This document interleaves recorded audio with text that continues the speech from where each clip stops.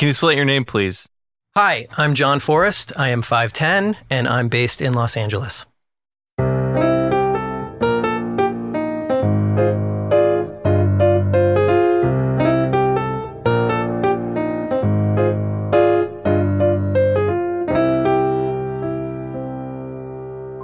Hi, welcome to Slate Your Name, the podcast where actors and creators share true Hollywood stories and talk about the highs and lows of working in the entertainment industry. I'm your host, Michael McMillan, and this week I am sitting down with John Forrest. John and I came out to LA around the same time, met through mutual friends, and recently got to work together in For All Mankind Season 3 on Apple Plus TV, in which John played the recurring role of Jeremy Zilke, who caused some problems in the White House. John has also appeared in series like Chicago Fire, American Crime Story, Insecure, and much, much more. He and I have also tested for the same pilot more than once, which we discovered in this conversation. It was a blast having him on the podcast, so you know what? Let's get right into it. Here's my chat with actor John Forrest.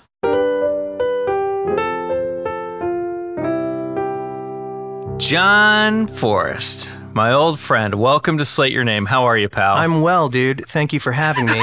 You're saying I'm well as you are rubbing the sides of your temples.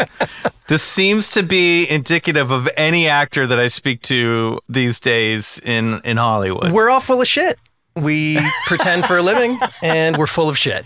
No, I am good. I am just, I'm sorting out our technical issues, and now that they're sorted, I really have no reason to be stressed.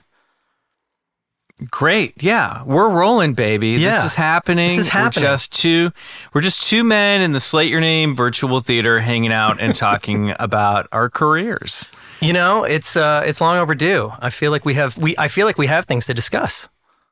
We have at least one shared story that we'll probably get into, where I'm going to try not to talk too much, which is a big challenge of mine. But, sometimes it's hard being the host. I mean, I'm doing it right now. I'm taking up all the time to talk. Do it, because I am notoriously jittery and nervous on podcasts. So, yeah, as long as you can carry this, pick up the slack is what I'm saying. Pick up the slack.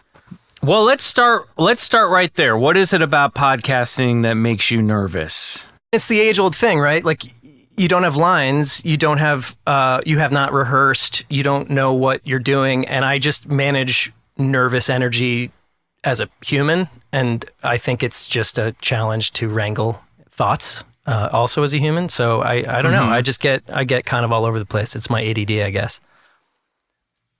Now, does that happen in regular conversations from day to day with just people you run into, or at home with your wife? Or No. Not at all. It's just a thing when I know I'm recording. It's like I feel like I need to perform, even though we're just having a conversation. But because we're recording it and I'm looking at you on a screen and I have headphones on, it's like, oh, you're on, dude. Let's do it. Let's pull the shtick out.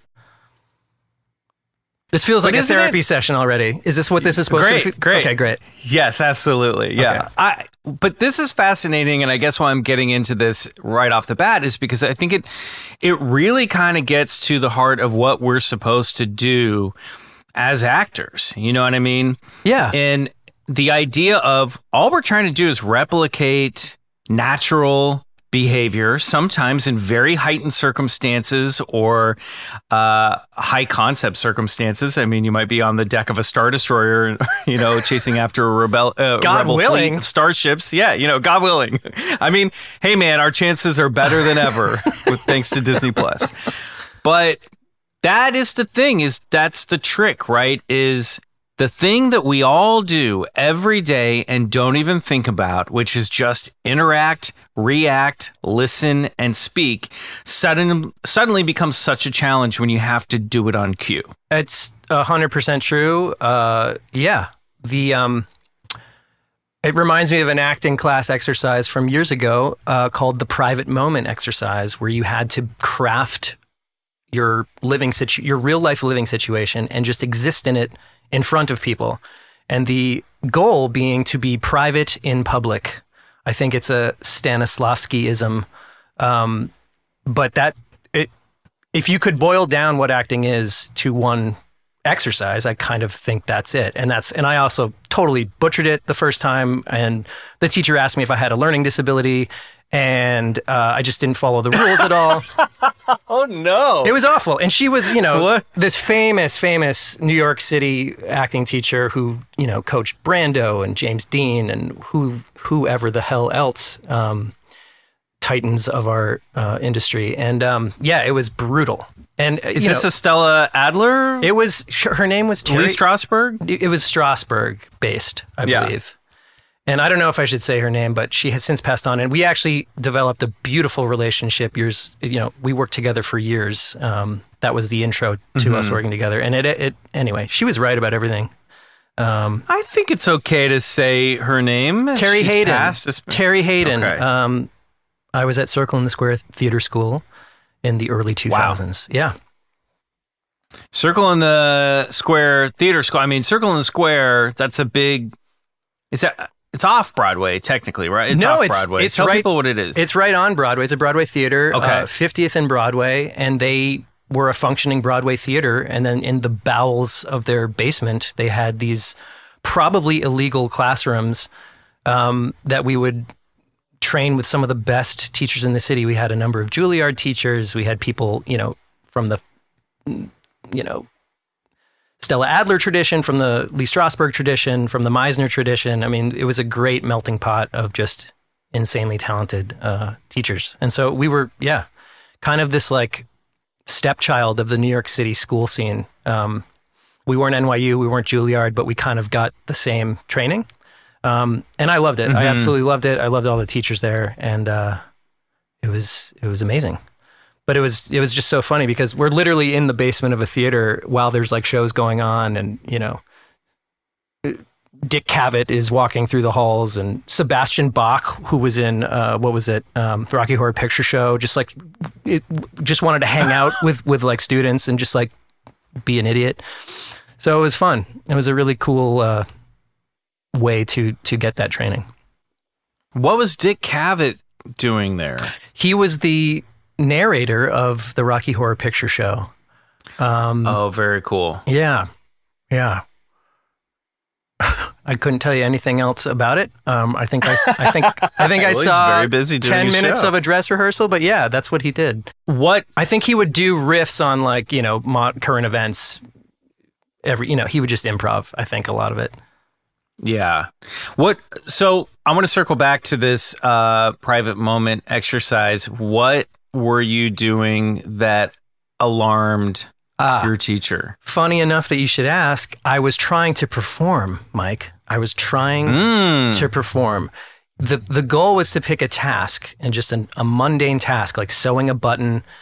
And of course, I thought to myself, well, I don't do that in my normal life. Why would I sew a button? That's not something I do. And so I picked up a guitar and started recording myself trying to write a song, and then hit stop on the recorder and kind of looked to the teacher, and I was kind of like, I'm done. And the goal was to just do it until she said stop. And people did this exercise for over an hour, and they just lived in their space, and and I just did it for literally 3 minutes and hit stop on the recorder, and I said, I'm done. And the first thing out of her mouth, do you have a learning disability you didn't tell me about? Oh my God. And she wasn't just being flip. I had mentioned in another class, to another teacher that she was very close with, that I, as a high school student, they said I had ADD, and, it somehow came up. And so I think she was trying, so that might have been in the back of her mind. Exactly. But it came out as such a perfectly timed dig that, yeah, it was brutal. There's nothing funnier. I was going to say worse, but I actually think it's funny than that little gap between finishing an acting exercise and then looking at the teacher for like, well, because it is a very unnatural segue. That's where we get the classic, now often parodied scene, exactly. End scene, Exactly. Because it's really hard to get out of that state. Well, I think if anything, it's just an echo of that thing you learn, which is they call cut. You keep going. Don't stop. Like, just you wait till you're cut. And, don't direct yourself in a scene. Tough not to, I will say in your favor, tough not to feel like you're performing in a private exercise when, like, your private exercise is playing a guitar and singing or writing a song. You know what I mean? Yeah, I mean, like you chose an activity that lends to performance as opposed to just being like, I'm going to sweep. Well, that was exactly what I did wrong, and she made a point of hammering that home over the course of 2 years, so that when I finally did it again after being in school for 2 years, what I did this time, I kind of, as she called it, I flirted with her a little bit. I restrung a guitar, but I didn't play it. But I didn't play it at all. So I just did the activity of restringing, cutting the strings, tuning it, and she said, "I saw what you did there. You flirted with me a little bit, but that's more in line with what this exercise is about." And then I sewed some buttons. Ma'am, apparently I don't know what part. I don't know what part of the stringing the guitar constitutes as a flirtation. She sounds wild, honestly, and I know we're speaking ill of... No. She was fantastic. No, I'm teasing. She was so fantastic, and I am so grateful that she had these moments with me. And she was kind of notorious for falling asleep, or at least people thought she was falling asleep. But think of it, dude. Like, she's trained Brando. She's trained James Dean. She knows what she's seeing. So when she can look at you for 10 seconds, 30 seconds, be like, I get it. I know what's going on here. Like, sure, take a nap. Like, you probably have figured it out. Like, they did a very deep dive on, like, your place in the family. Do you have older siblings, younger siblings? They wanted to get a deep psychological profile of you before you even opened your mouth, so that they knew what they were dealing with. Just as you as a person. And that was more, do you feel like that was more for them than it was for you unlocking any truth or honesty in your work? I think it was part of that Strasberg stuff where it's like your own life, your personal experience, and honoring that as your connection to emotional life. And I think it just was part and parcel of the emphasis on that, or the importance of that. So, interesting. Yeah. I kind of burn out on acting class after. Dude, who doesn't? I went to conservatory, finishing up high school at an arts academy, and then college. So I did like 7 years straight of like classical theater training, and I got out to LA and I was just like, I'm done. But I miss it, in a weird way. I think it's good. I think it's good to like have some routine maintenance, and maybe it's time to go back in the classroom. Do you ever miss being in the classroom? Do you take classes? I have taken class in recent years. I mean, mostly before the pandemic. I haven't done anything since then, but it was super helpful. Yeah. I just can't imagine having to. The thing that always stops me is like, do I really want to like schedule a scene rehearsal at someone's apartment like that? Well, that's the thing. That right? sounds like the worst part. It is the worst part, but that old thing kicks in for me where it's like, I don't want to fucking get embarrassed by my acting teachers when I go up again. So it's like I'm scared straight to rehearsing the shit out of it. And so I make the time for it. But I have a child now and a wife, and need to find odd job employment. So you have a life. I have a life now. So yeah. Acting school is very great for. It's very great for people in their early 20s because they don't have a life. You know what I mean? Like, they go out, they socialize, but no one really has a life. Which is really ironic because your whole point of being there is to replicate life. And so it's kind of a funny, ironic conundrum where, well, maybe you should just go get a life and then you'll know how to act better, or you'll have more to draw on. Certainly.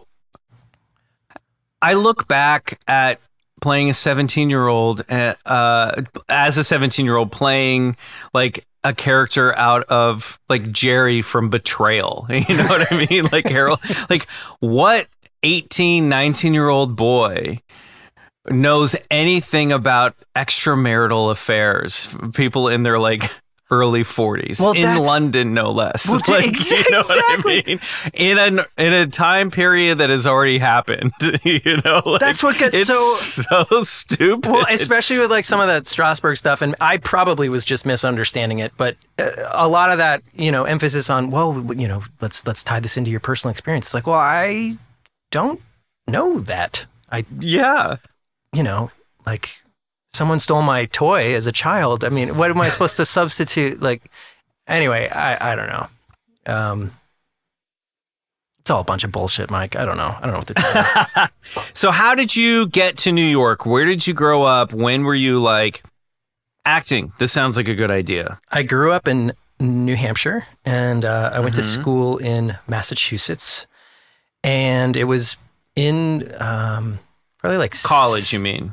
No, well, high school. Where you're just so close. Yeah, to we're Massachusetts, very close. We're right over the border in Nashua, New Hampshire, and I went to a sort of fancy boarding school, and then I went to Bates College in Maine for 2 years, and then I dropped out and went to Circle in the Square. But anyway, I found acting pretty early as like a middle schooler.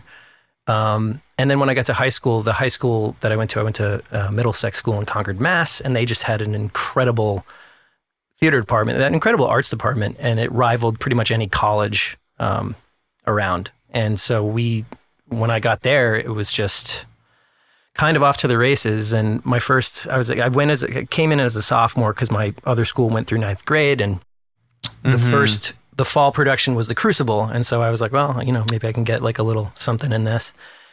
And I ended up getting cast as John Proctor as a sophomore. Holy shit. And so it was like, okay, well, here you go. It's like, put up or shut up. And, again, a perfect example of like a grown man in a situation that is very difficult for a teen boy to wrap his mind around. You know what? I did my damnedest, and I bet you did. Faked it till I made it, I guess. I don't know.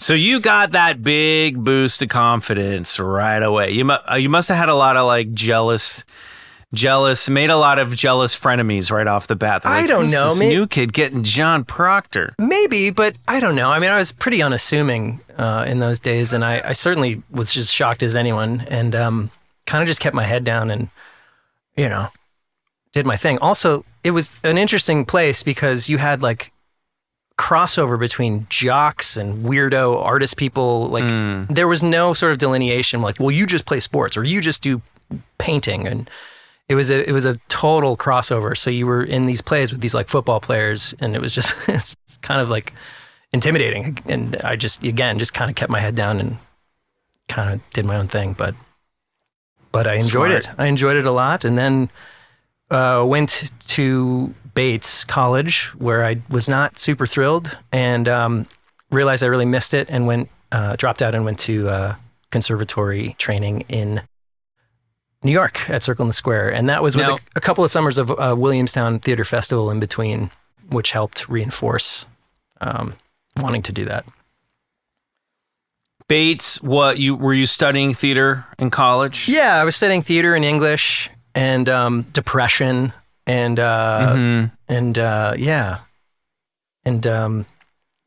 borderline alcoholism. Those are my interests. I was just primed and ready to move to New York City. Right before 9/11, like, no less. Where will the world embrace these qualities the most? In the basement of a Broadway theater. Let's go. Yeah. Oddly enough, it seemed to be a good fit. Williamstown is a big blank slate in my career. I had a lot of friends who went there in the summers. Can you tell us a little bit about that experience and explain what it is for listeners who may not know? Yeah, it's and it's changed a lot since I went, but at the time, and I think it's still pretty much the same thing, it was a sort of a very prestigious summer stock theater where you would get a swath of young kids, maybe just starting college, another swath of kids in grad schools, and then just famous actors of film and TV and theater, all doing productions together. And I started as an intern. or excuse me, it was an apprentice is what it was called. And then went to their repertory company, which was a group of like 12 of us that just did our own plays for the summer. And then I was a non-equity actor the following summer, and then came back again as a non-equity actor, but they turned me equity my final summer. And so, because I had a couple of parts in the main stage shows. So again, it was kind of like the college experience that I wished I had when I went to Bates. And, you know, kind of felt like I wanted to pursue by going to Circle in the Square. But it's just like this magical in the woods type fairyland where, you know, where you make art and collaborate and, you know, do a fair amount of partying and just have a great time. It was a really, really special time, and I'm very grateful for my time there.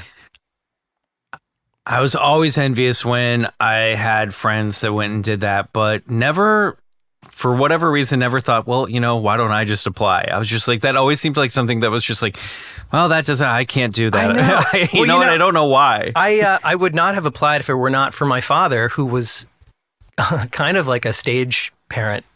He was always really. Yeah, let's talk about this. Yeah, well, so I mean, I came from a family where I was very supported in this, and you know, there were allowances made for me to do this, and you know, assistance to make this all feasible financially. But my dad was just, you know, he saw these plays in high school, and I think he was kind of like, oh my God, well, you should keep doing this. And so, and as a bargaining chip for me not having to get a summer job, I was kind of like, well, maybe I can get work at a theater somewhere. And so in the summertime, we would spend summers at our home in Maine on the coast, and there was a theater there called the Hackmatack Playhouse, which is just this little hole-in-the-wall place where they would get New York talent to come up, and I just kind of talked them into letting me do a couple summers there. And then my dad was like, okay, you should try Williamstown now. And so, I don't know, it just became a thing that I did during the summers instead of getting a job, because again, I was very fortunate to have the support.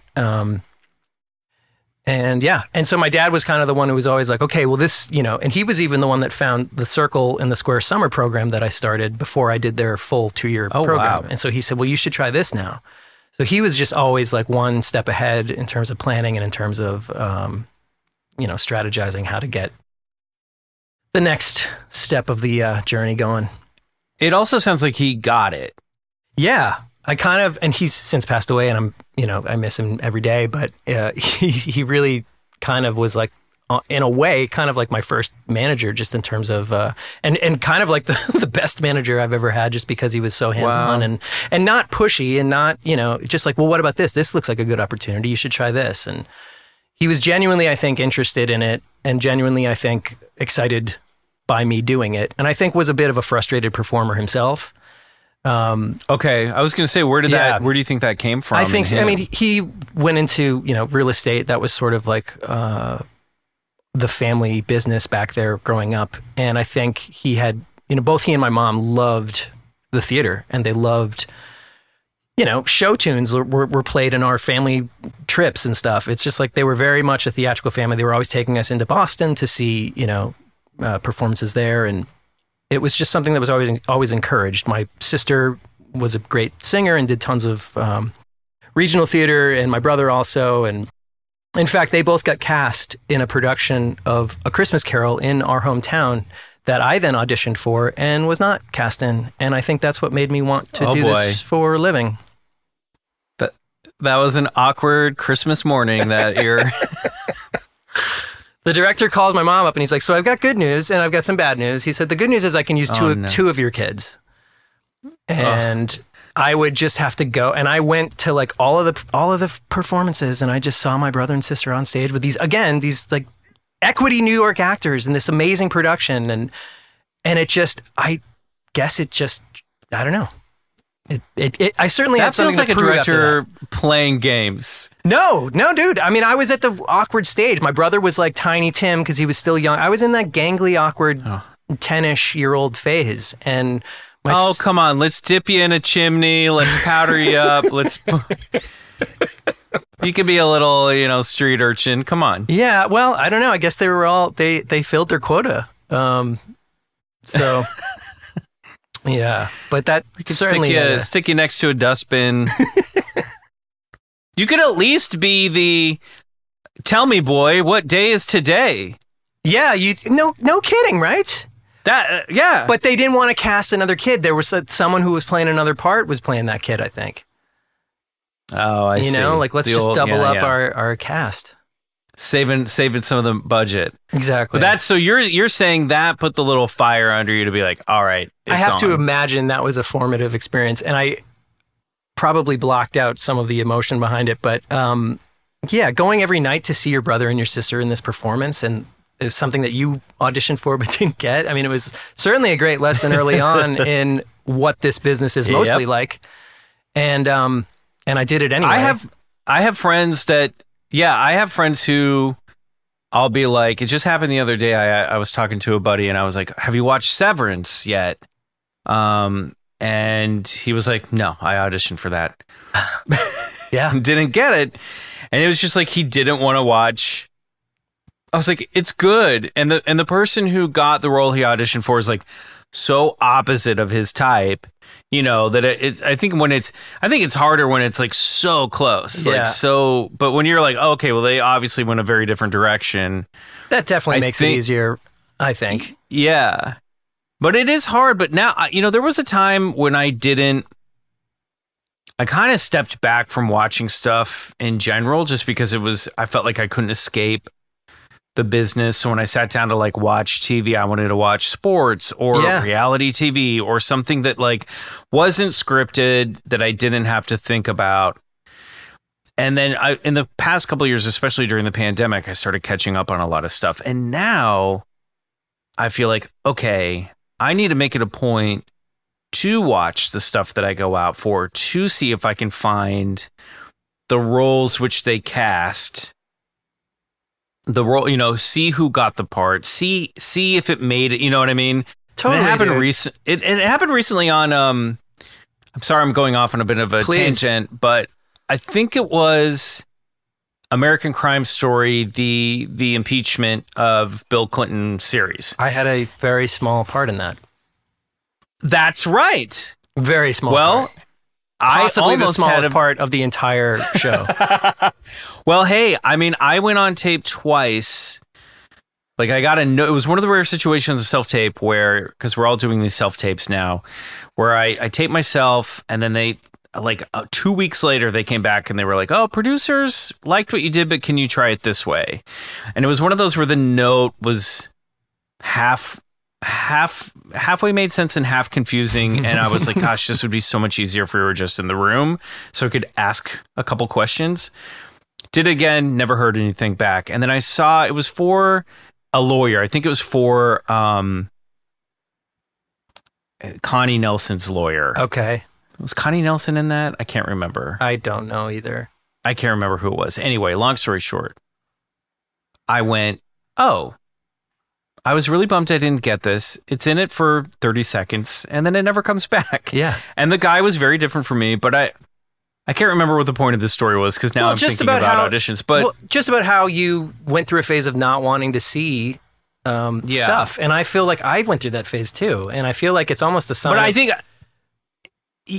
it's always worse in your mind than when you actually watch it and you're like, okay, this would have been a fun day at work, but this wasn't going to make or break my career in any direction. I think it's a sign of maturity when you are able to get over that stuff, or just a sign of mental health that you're able to get over that, because, but it's certainly a challenge, especially starting out, or even in the middle of doing this for over a decade.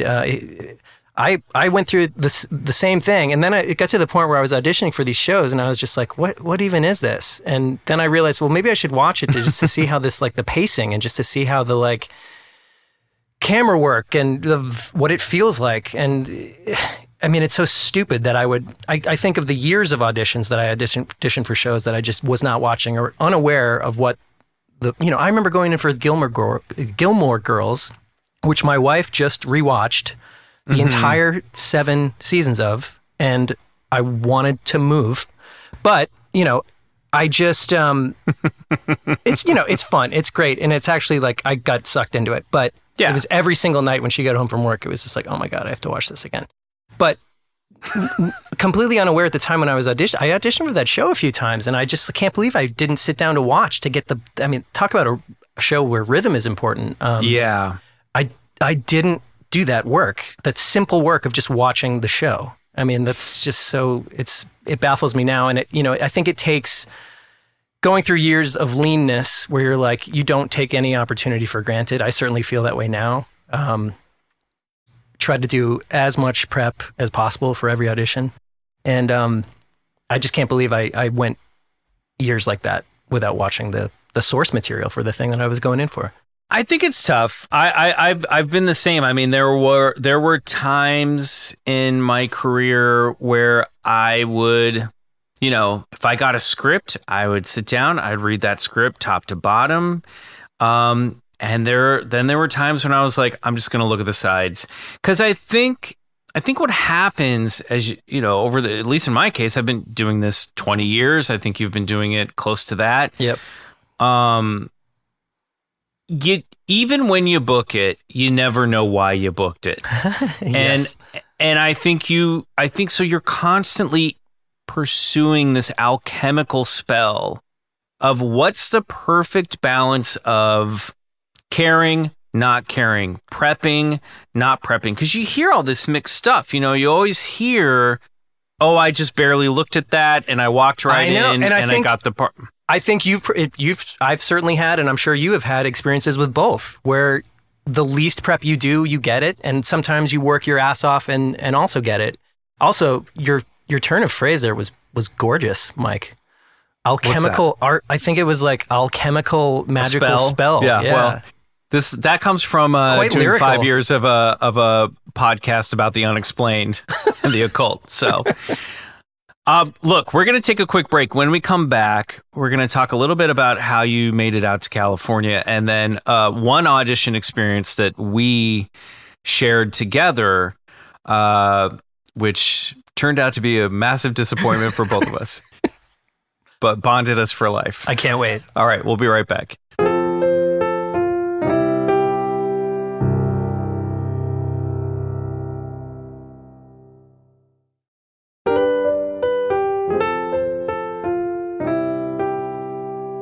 Okay, John Forrest. So last we left off, we were talking about Wizards. Now, I want to know, how did you make it out from New York to LA? It was the end of 2005, and some of the folks that I had gone to Williamstown with had designs on coming here to LA, and one of the young ladies in our group said, well, let's just do a showcase. And so she set up everything and kind of did this, yeoman's work of getting everything up and running, finding a space, inviting agents. And we all came out and did it and got some good response. And I think it was either right before that or right after that, I got flown out here to test for a pilot.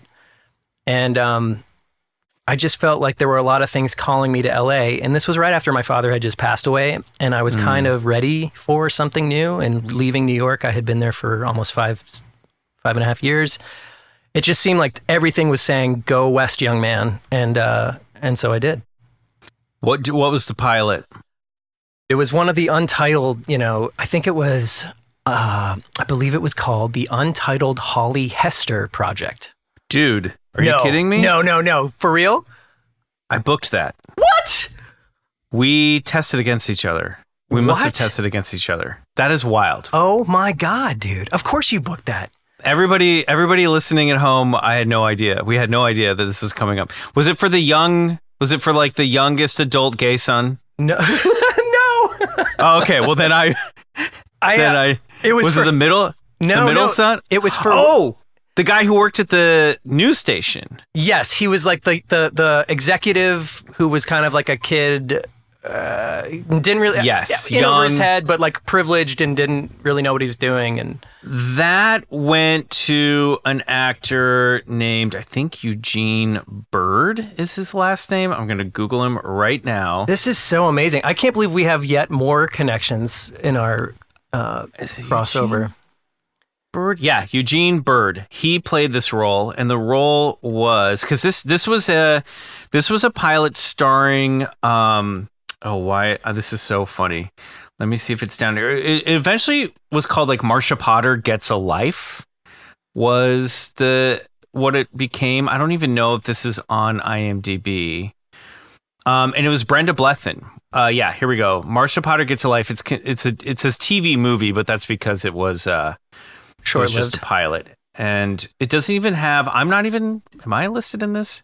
Anyway, I know the character that you were talking about. It's not listed under Eugene's credits, the character name, but that's wild. As soon as you're like 2005, I was like, wait a minute, what was it? Weirdly. All right, so we didn't go out for the same part. No. So we could have shot a pilot together. Dude. That's pretty crazy, especially given some of the other crossover we've had in our careers. Yeah. So you came out for the, sorry, we got sidetracked because of the coincidence. So you, pilot didn't get picked up, ABC pilot. So you came out for that and were you, talk to me about that experience, flying out for the first time to do that. I mean, it was so thrilling and scary, and I was just, trying to manage the nerves of the whole thing. And I think my managers at the time had just expanded to have a West Coast office.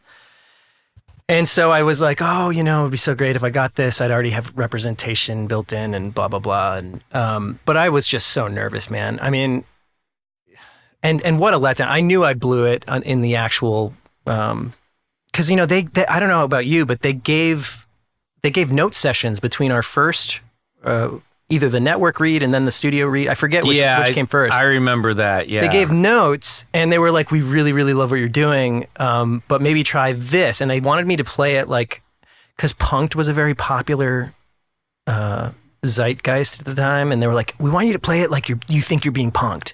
And it just added this total veneer to what I was doing, and I was like, okay, but it's like throwing like a juggler doing his act, and you throw in like an anvil. It's like, oh, okay, like you want me to go perform that now? Okay, or maybe just a different frame of reference would have helped you, because instead of like picturing Ashton Kutcher and his wristbands and his trucker hat, you know what I mean? That might have like sent me in the wrong direction, it was just like, again, a trial by fire in learning what is involved in making TV. It's like there are quick adjustments like that, and you do have to know how to take that note. And I just didn't. I mean, I just didn't. Yeah. I couldn't process it, and I got in there and was just doing a convoluted mess, and I think it just fell flat. And I remember walking out, and we were sort of in the courtyard, and I saw them, and they saw me, and they kind of turned and went the other way. Oh no! Just because they didn't want to have to be like, yeah, it didn't work. And it was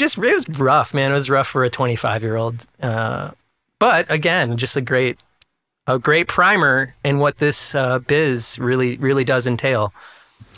Well, let's look at some of the early roles that you did book. Oh my goodness.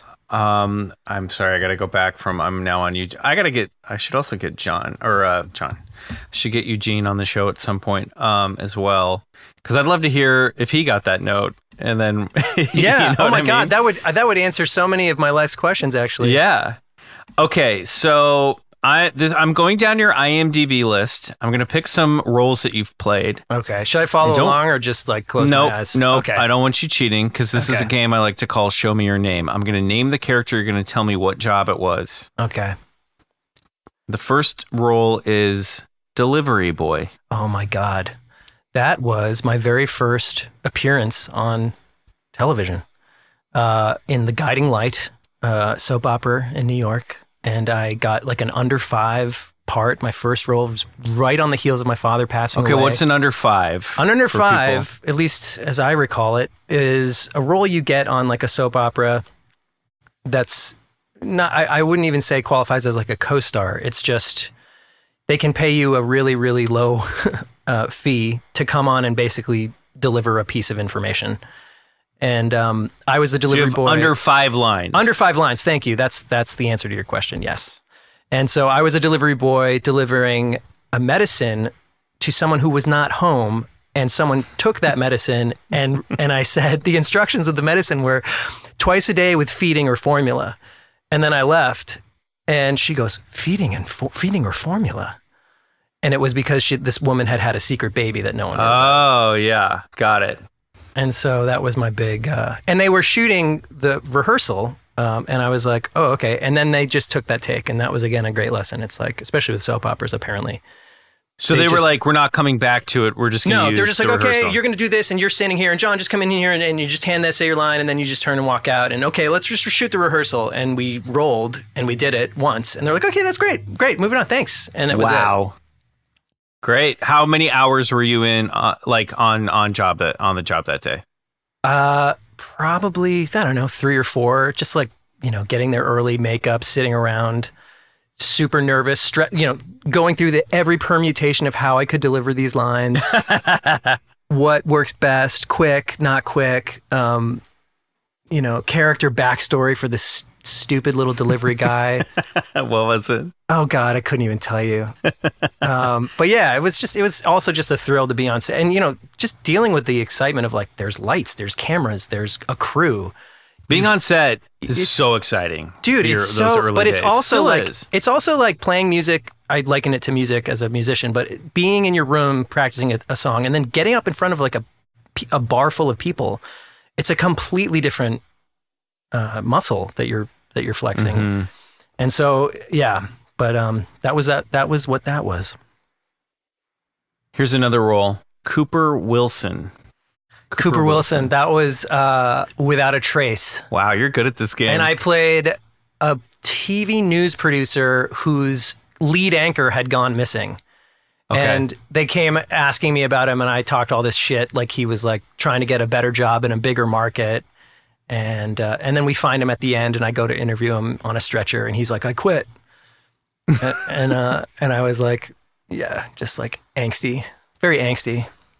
I played a character on Without a Trace who stalked a girl off a cliff in a quarry, and that's how she died.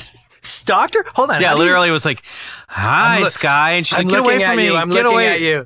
She backed up, fell off a quarry edge. I held on to her, and then I decided to let her go and let her die. One of my favorite parts. Dude, and I then love that. Framed Justin Kirk for the murder. Oh, as you do. Her college professor. Wow.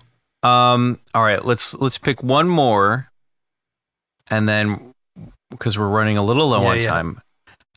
Jeff, spelled the untraditional way.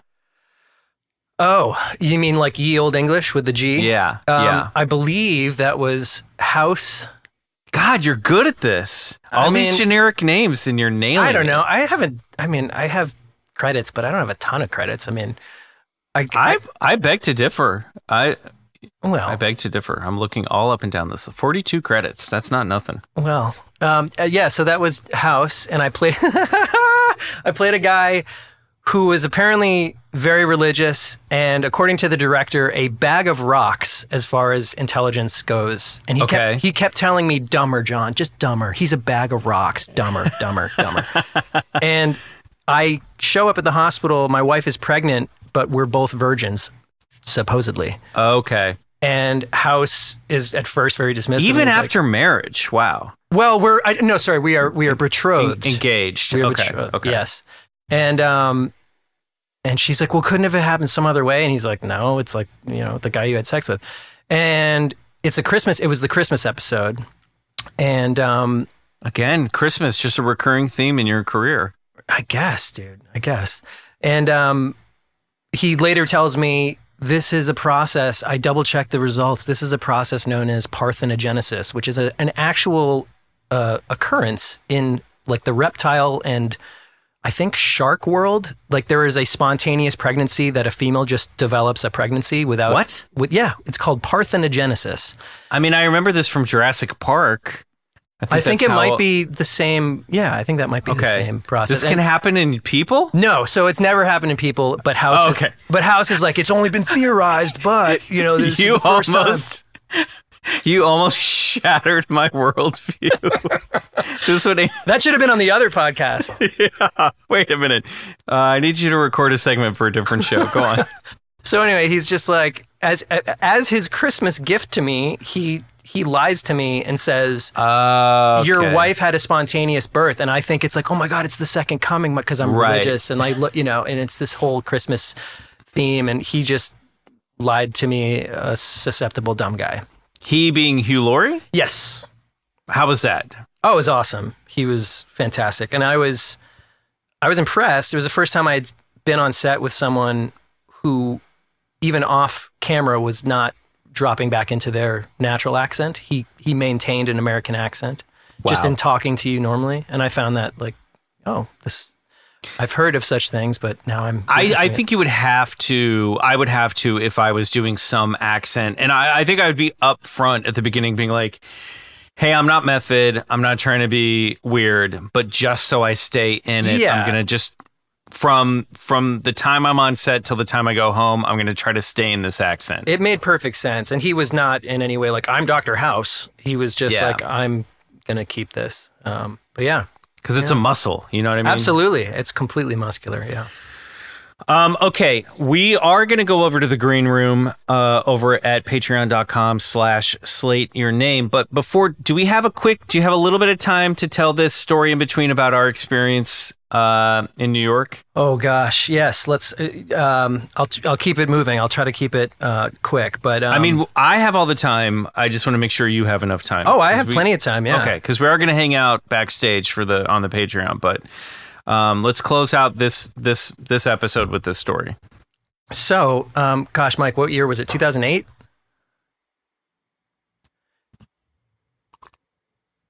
Probably around there. Yeah, 2008, 2009. And there was a show. Do I name names or do I not name names? I think we can name names. Okay. There was a show called Beach Lane that was being produced. No. Couldn't remember the title of the pilot. Okay. I thought you shook your head and I was like, oh shit. No, I couldn't remember. I'm so glad that you said that because I really repressed a lot of this. So Beach Lane being produced by Lorne Michaels. And I believe Patton Oswalt had been cast as this guy who was like a young heir to a fortune and just kind of like a lackadaisical slacker type, but had come into all this money. And Matthew Broderick was also in it. And I don't remember what his function as his character in it, but went in for an audition. He had to put up with this guy. I remember that. Yeah. And so he got the call, went in. I actually had an acting class where it was like a group class, and I brought that in that morning to work on it because I had so Patton Oswalt got recast. I'm sorry, he got fired from the pilot for reasons that we don't know. So they were trying to recast that role, and so I got that call that morning. I had just so happened to have an acting class that morning where it was a group class and you could bring in material, and I had this audition in the afternoon, so I brought it in and worked on it. Felt good about it, and sorry, my headphones just went out, but you can hear me, right? Yep. So anyway, went to the audition, did well, had a good time, and that I think is soon. I don't know. In my memory, I was walking off the lot when I got a call from my agent that said they want to put you on a plane to 30 Rock tonight, and you're going to test tomorrow for Lorne Michaels and the producers.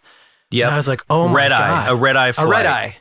I was getting the same phone call around 4:00 that afternoon. It was a Friday. Yeah, it was a Friday, and because this was moving fast and already was like filming, they were like, "You're going to take the red eye out, and Saturday morning at like 10:30, 11:30 New York time, which is like for us in LA, that's like 7:30, 8:30 in the morning." We were going to go in and test for this pilot to replace Patton Oswalt. And unbeknownst to either of us, we were both on our way to the airport, and we saw each other. I don't remember where we saw each other. We were checking in, and you were there, and I was like, "Are you?" And you're like, "Yes, are you?" And I was like, "Here we go, buddy." Oh, dude. And I remember that flight just being like, do I look at my sides? Do I try to sleep? We were talking and just going back and forth about the craziness of the whole thing. 12 new pages of sides. Oh, that's right. besides being the script, 12 brand new rewrites. And because it was a last minute flight, we had these like middle seats. I think I was at the very back of the plane. And I was like, do I sleep? Because the flight out was at like 9:30 p.m. And everything up till then was a scramble to like get all your shit out, get your shit settled, and get to the airport.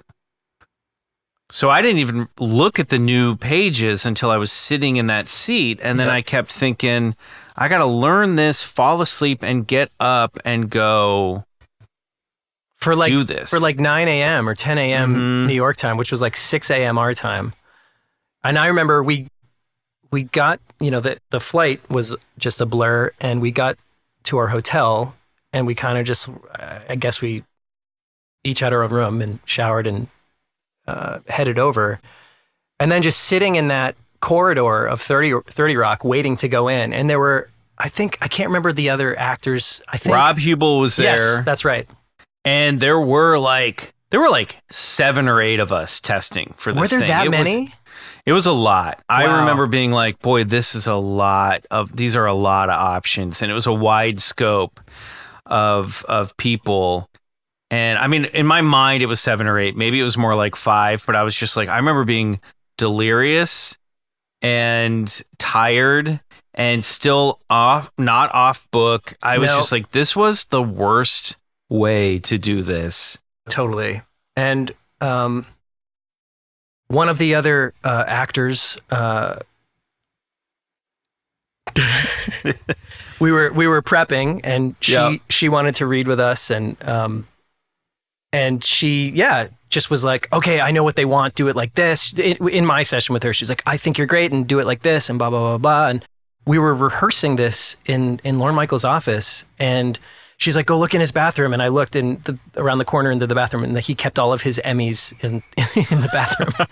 And I was like, so overwhelmed. So I don't know. They just were like, go rehearse in Lauren's office. And I was like, we should say in the audition room was Lorne Michaels. Matthew Broderick was going to be reading with us. It's funny you say that Lorne was in the audition. I don't remember. I think he was there. I don't even think I looked at him. I think I was so deer in headlights about everything that I didn't even take in who was there.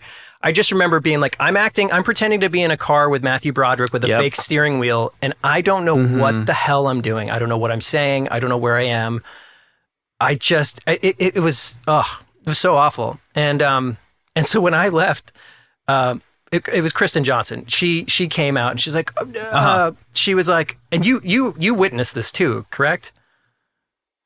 I witnessed the immediate aftermath because I was coming in right after you. They were calling me down. You're about to go in, and you have to listen to this scene. But basically, she was like, they don't think you're right, but I think you're great. And I just went in and tried to fight for you. And I was like, and I was trying to just like get out of there because like I felt awkward seeing you. And I was just like, this was all happening as I was like at the other end of this long hallway walking towards the door. And I was just trying to get to the elevator, and I was like, man, I'll talk to you later. And this is all going. And I was like, oh, thank you. No, it's okay. And I was kind of just like, it's all okay. I just want to be alone. I just want to go. You turned, walked down the hall. I looked at you as I passed by, and I was like, and you went, I didn't get it. And I was like, what? And you're like, I'll tell you later, man. Oh, dude. It was just the perfect, just the punctuation to an otherwise just completely fraught and frenetic and like, Emmy bathroom, just everything was so surreal. It was just such a surreal thing. Yeah. I was 12 hours ago, we had been in LA, going about our days. And I walked up, Kristen Johnson was waiting there, and we had a moment to kind of like read. Something must have happened because we were going to read out in the hall. We were reading out in the hall together, and she was supposed to come into the room with me and didn't. Like, they asked her not to come in. I think, after what had happened with me, maybe after what happened with you, they were like, okay, take a break. But I remember, like, as we practiced a run through of the lines, like, I had the first line in the scene with her. I said my first line, and she looked at me and said, don't do it like that.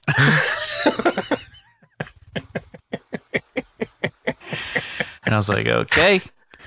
So we go in. I just go in. I see Matthew Broderick there, shake hands. Lorne Michaels is there. I'm so tired. And you're right. It was a driving scene. And I remember being like, I don't know how to pretend I'm driving and look at my sides at the same time because I have to.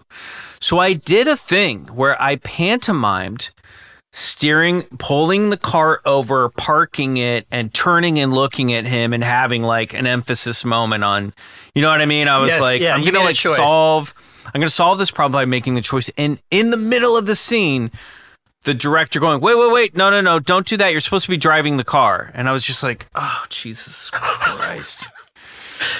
Eyes on the road. Yeah, I was like, I pulled over. So, yeah. And I remember leaving that, going, that was a disaster. Getting a call right away. Yeah. There was no mystery about this. I wasn't getting it. And then I got a call from the producer from NBC who was like, okay, well, we're booking you a flight back to LA. And I was like, what do you mean? I go, I have a hotel. You guys told me I had a hotel room. And they're like, no, that was for last night. And I was like, you mean the night that we were flying out here? I was like, I have not slept and I need to go sleep. And my agents got on the phone, and this is a very kind thing they did. They were like, there is no way you're getting back on a plane tonight. We will keep that hotel room for you. You go back, you take a nap, and then you have a nice evening in New York City. You fly back tomorrow. Yeah. And I remember, I don't know what you did. Did you fly back that night? Because we didn't hang out in the city. No. You must have flown back to LA. Well, I guess I did fly back because we saw each other the following night at our friend Holt's birthday party. Oh my God, that's right. God, so things that I used to do in my late 20s and early 30s that I could bounce back from. And so we talked about it immediately, and it felt like, again, in my memory, it's like, I did it. I got back on a plane. I saw Mike that night at Holt's party, and we just were like, what the hell just happened? I stayed in the city. I went out and hung out with friends, got drunk with friends, and I remember walking back to the hotel at 2 a.m. and seeing Nick Thune, who booked the job, walking out with a bottle of champagne in his hand, like hanging out with his buddies. And I was like, that son of a bitch. Like, we just had two opposite nights. Yep. The show didn't get picked up, didn't end up going. Obviously, there were issues with it.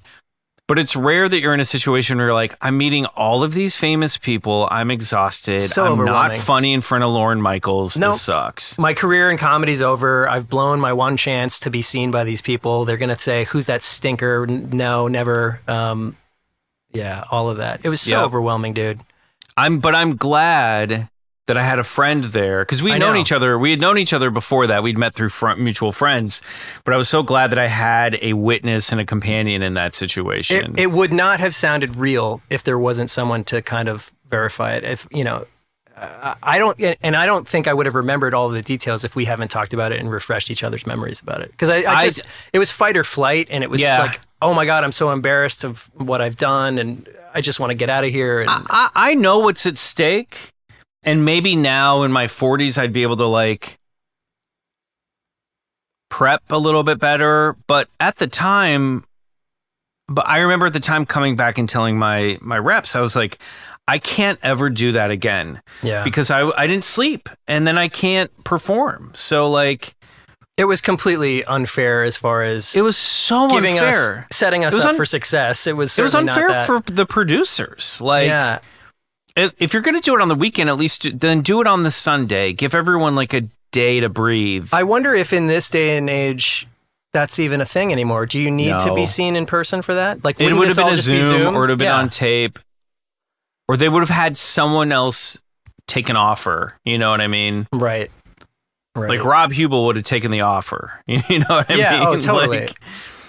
So not the way to get results for anyone by like, it's crazy. John Forrest, thank you so much. My pleasure, dude. It's for being on the show. Where can people find your work, follow your work? I don't really have like a website to plug or anything. That's okay. am a musician. About, Instagram. Yeah, on Instagram, I'm John P. Forrest. I post a lot of pictures of my child and my dog. I also play music, and I have a SoundCloud. I think it's called John Forrest Composing, because I've been doing some composing. And during the pandemic, I've kind of gotten into like synthesizers. And so I have another Instagram handle called Forestral Maneuvers _ in between Forestral and Maneuvers, where I post little clips of just jams that I make on my little bleep blurp machines. I'm following that right now. I do not know. And sometimes I set them to silly videos. Great. Well, thanks for being on the show. We're going to actually hang out over in the green room on the other side for a little bit. You have a story that happened to you recently, I believe, that you want to tease for the listeners if they want to join us. I was asked to do a day on Jerry Seinfeld's new movie back at the beginning of June. Great. All right. We're going to go listen to that story right now over in the green room.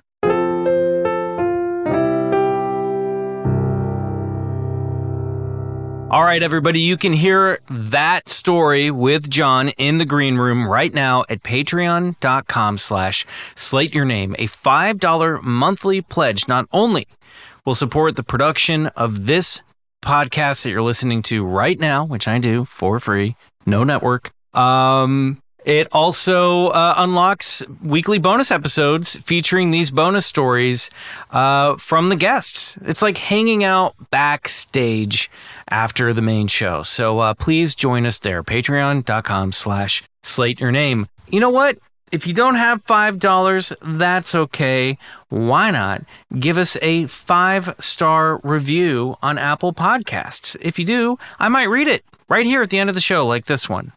Trixie, 1973, writes, yes, OMG, I love Michael. I love this podcast. So fun. Thank you, Hans. Thank you, Hans. Thank you, Hans. Thank you, Hans. Thank you, Hans.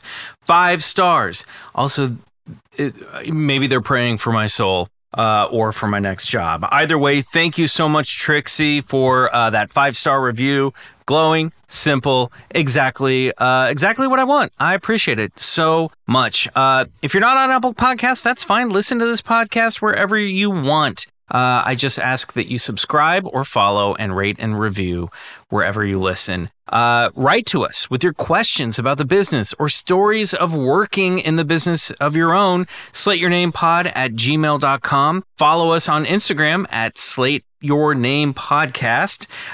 And while you're over there, follow me. I'm at McMills. If you like this show, you might like my other podcast, Bigfoot Collectors Club, where I talk about paranormal stuff with my co-hosts Bryce Johnson, also another actor who's been on the podcast, and musician Riley Bray. I want to thank John Forrest one last time. All right, well, I'm going to join him in the green room. If you don't follow us over there, we'll see you next week. And don't forget, don't call us, we'll call you.